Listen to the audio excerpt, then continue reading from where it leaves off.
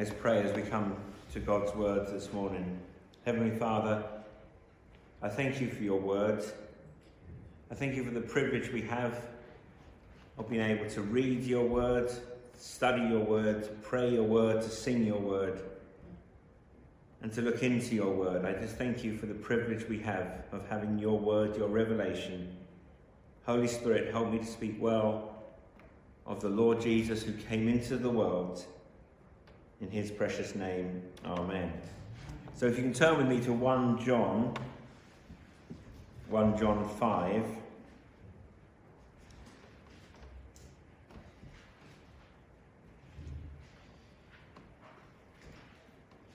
I read verses 13 to 15 and then 18 to 21. So 1 John, first letter to John in chapter 5, verse 13 to 15. I write these things to you who believe in the name of the Son of God, that you may know that you have eternal life. And this is the confidence that we have toward him, that if we ask anything according to his will, he hears us. And if we know that he hears us in whatever we ask, we know that we have the request that we have asked of him. Verse 18, we know that everyone who has been born of God does not keep on sinning, but he who was born of God protects him, and the evil one does not touch him.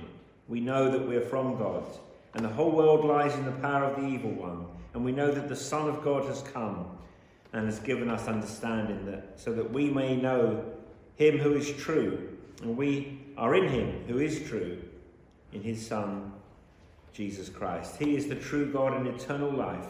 Little children, keep yourselves from idols. May the Lord bless the reading of his holy word.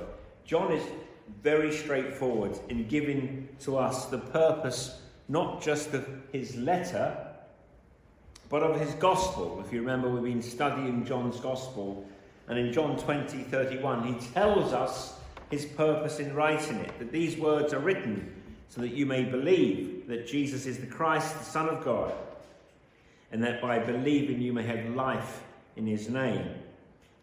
And here in 1 John 5 and verse 13, he writes, I write these things to you who believe in the name of the Son of God, that you may know that you have eternal life. In other words, in his gospel, he is writing so that you might believe, and by believing have eternal life in his name. And in his letter, he is writing because you do believe, and he wants you, us, me, to know, therefore, you have eternal life. It was a thread throughout the memorial service yesterday of where Kevin is, and the glory of eternal life, the wonder of eternal life. And we live each day now in light of that day. And in this final section of the letter, we see John giving several reminders and then a concluding exhortation. So we'll look at those, the reminders and then the exhortation. There are 6 things, I think, that John tells us. Reminders as believers in the Lord Jesus. 1 John 5 and verse 13, I write these things to you who believe in the name of the Son of God, that you may know that you have eternal life. If that is you this morning, if you believe in the name of the Son of God, you have given your assent to these things, but more than that, you've put your trust in him, then these things we know to be true. It's a wonderful reminder as we come into this week. These things are true. Number 1, we know that we have eternal life. Notice the present tense. You have eternal life. Not you will have, you have eternal life as a believer on Jesus.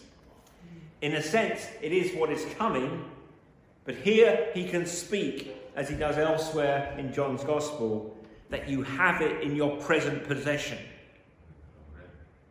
It cannot be lost. You have it. If you're a believer, you have eternal life. Many will be remembering in this room, but also Kevin's family, for example, those who've gone before.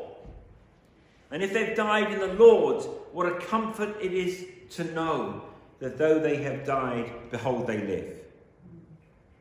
They have eternal life. It's not that they will, they have eternal life. And now they have it in its fullness. So that's the first thing we know as believers. We have eternal life. Secondly, verse 15. This is a great reminder that God hears us when we pray. We have access to God in a way that the holiest of Israelites did not have. Because once a year the high priest would enter into the Holy of Holies and make petition for all the people. But we have a great high priest who has gone before us into the heavens, that we might have constant and eternal access to God. Isn't that wonderful, believer? That he hears us when we pray. So number one, we have eternal life. Number two, he hears us when we pray. Number three, we know we will receive what we ask of God in prayer. That's in the second half of verse 15. And there is an important guardrail to this promise. It says, if we ask anything according to his will, he hears us, at the end of verse 14. And even the Lord Jesus, when he prayed in the garden, said, my Father, if it is possible, let this cup pass from me. Nevertheless, not as I will, but as you will. And if the perfect Son of God prayed that, and indeed what he asked for, God did not see fit to grant him in his human nature, but he had to drink of the cup of his wrath, then we too, when we pray, we're always seeking to pray in accordance with the will of God. So this is not some kind of vending machine prayer or vending machine God, that if you put in a prayer, you'll get out the chocolate bar that you want whenever you want it. But when we pray according to his will, he hears us. And according to that will, he gives what we asked for. So we don't pray with presumption, but not my will, but thine be done. We pray with confidence. And our prayers, though often they feel so weak. My prayers feel like that. I often don't think like I'm banging on the door of heaven. It feels more like a few fizzy little rockets that go up a couple of inches and then plummet to the earth. But it should give us confidence that our prayers are not falling to the ground. However weak, however weary, they ascend into heaven, and at the right hand of God, the Lord Jesus ever lives to intercede for us. He hears us. He hears the cry of our hearts. And he will always do what is good for us as his children. Number 4, everyone who has been born of God does not keep on sinning. That's really clear in verse 18. Now, this verse and other verses like it, in 1 John particularly, have often confused Christians.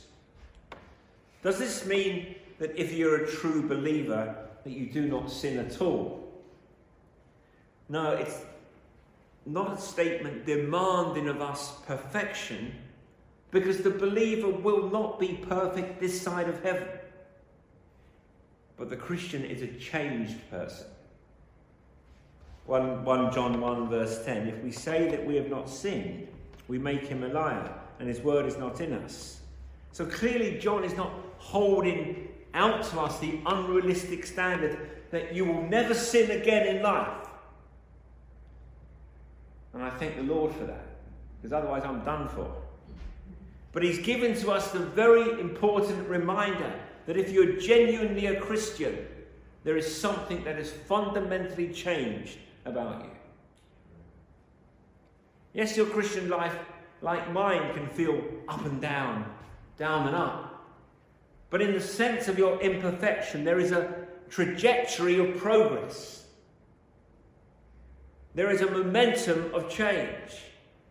so that your life is no longer marked, characterized by the same sinful patterns it once was. There's a dying away of the old man. There's a breaking of old habits. We can change. A gradual weakening of the world over our hearts.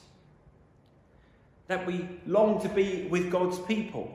That the things of the Lord matter more to us than the things of the world. The things of the world pale when we consider the things of Jesus.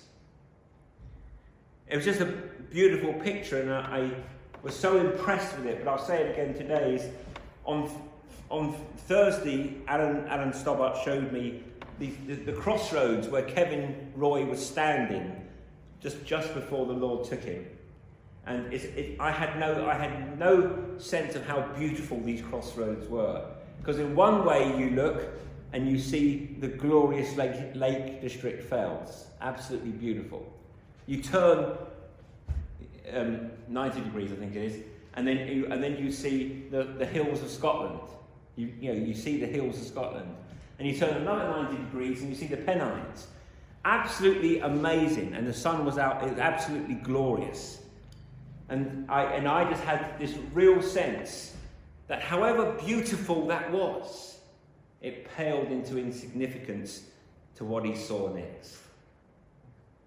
Because he saw the face of Jesus. Today you'll be with me in paradise. There is a breaking of the hold of the world over us, that because the world means less and Christ means more. He is all in all. Number 5, verse 19. We know that we are from God. We belong to God. As a Christian, you belong to God. You don't belong to the world. You don't belong to the devil. You belong to God. The name of the Lord is the strong tower. The righteous run into it and are safe. Verse 19 says, the world lies in the power of the evil one, but we are from God. Believer, you are from God. You belong to God. You don't belong to the world, you belong to God. He who was born of God protects him, and the evil one does not touch him. Everything about us would have us believe that you are your own. You control yourself. You're the master of your own fate. You're the captain of your own ship. But the Christian gospel says no. There is only freedom found when we believe and confess we are not our own, but we belong to another. We belong to God.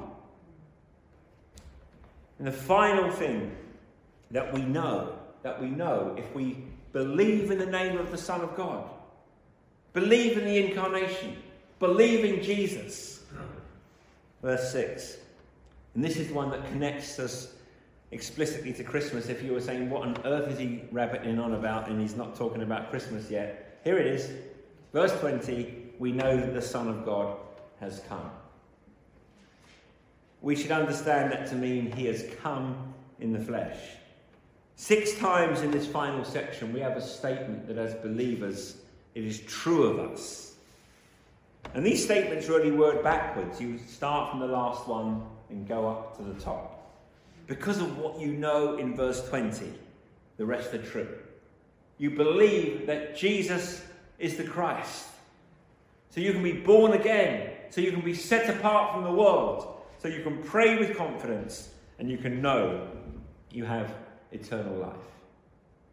All because Jesus came. So the knowledge in verse 20 is foundational for the rest. We know, if you're a believer this morning, we know that the Son of God has come in the flesh. And that really is the true meaning of Christmas. That is what we celebrate, that the Son of God has come. Have you stopped to think during all that you're trying to get done? What a miraculous thing we've been singing about this morning. The eternal one, born of a virgin, dwelling in a stable, omnipotent power, coming to us in tiny helplessness. In the early days of the Christian church, there was controversy over whether Mary could be called Theotokos, which is Greek for God-bearer. And actually, it was a question that I studied recently as well. Is Mary the mother of God? And there is some sense that maybe that doesn't, especially as Protestants, we kind of go, "Ooh, hang on a minute, what do we, that we should speak in such lofty terms about Mary." And there was a nervousness about the term, but the right view went out. And that is, it is right to say that, but the statement is not saying so much about Mary as it is saying about the one that she was carrying. Because the one in her womb was God in the flesh. So she was Theotokos, the bearer, not of a superhuman avenger, not of a superhero, not of a James Bond spy who can never die, but of the God-man. 1 John 1 says, "That from which was from the beginning, which we have heard, which we've seen with our eyes, which we've looked upon and touched with our hands concerning the word of life. The life was made manifest, and we have seen it and testified to it, and proclaimed to you the eternal life, which was with the Father and was made manifest to us." John is thinking about himself with the other apostles. We touched him. We had a meal with him. We are eyewitnesses. The word became flesh and dwelt among us. Do you really believe what we sing at Christmas? And this is a great encouragement for you to come this afternoon and sing it, by the way. "Veiled in flesh the Godhead see, hail, incarnate deity, pleased as man with men to dwell, Jesus, our Emmanuel. God of God, light of light, lo, he abhors not the virgin's womb, very God begotten, not created." There's another Christmas song we don't actually sing here, but I read a lot growing up. "This flower whose fragrance tender with sweetness fills the air, dispels with glorious splendour the darkness everywhere. True man, yet very God, from sin and death he saves us and lightens every load." Do we believe the songs that we sing at Christmas? Or is it just sentimental? Have you and I forgotten how good the good news really is? How good the good news really is. We know that the Son of God has come. And that could be, to me, well, that's probably a great way to finish the letter. The Son of God has come, hallelujah. But he's tacked on verse 21, which is kind of like a strange postscript, a strange PS. You've got 6 final statements we know, and that would have been a really strong ending.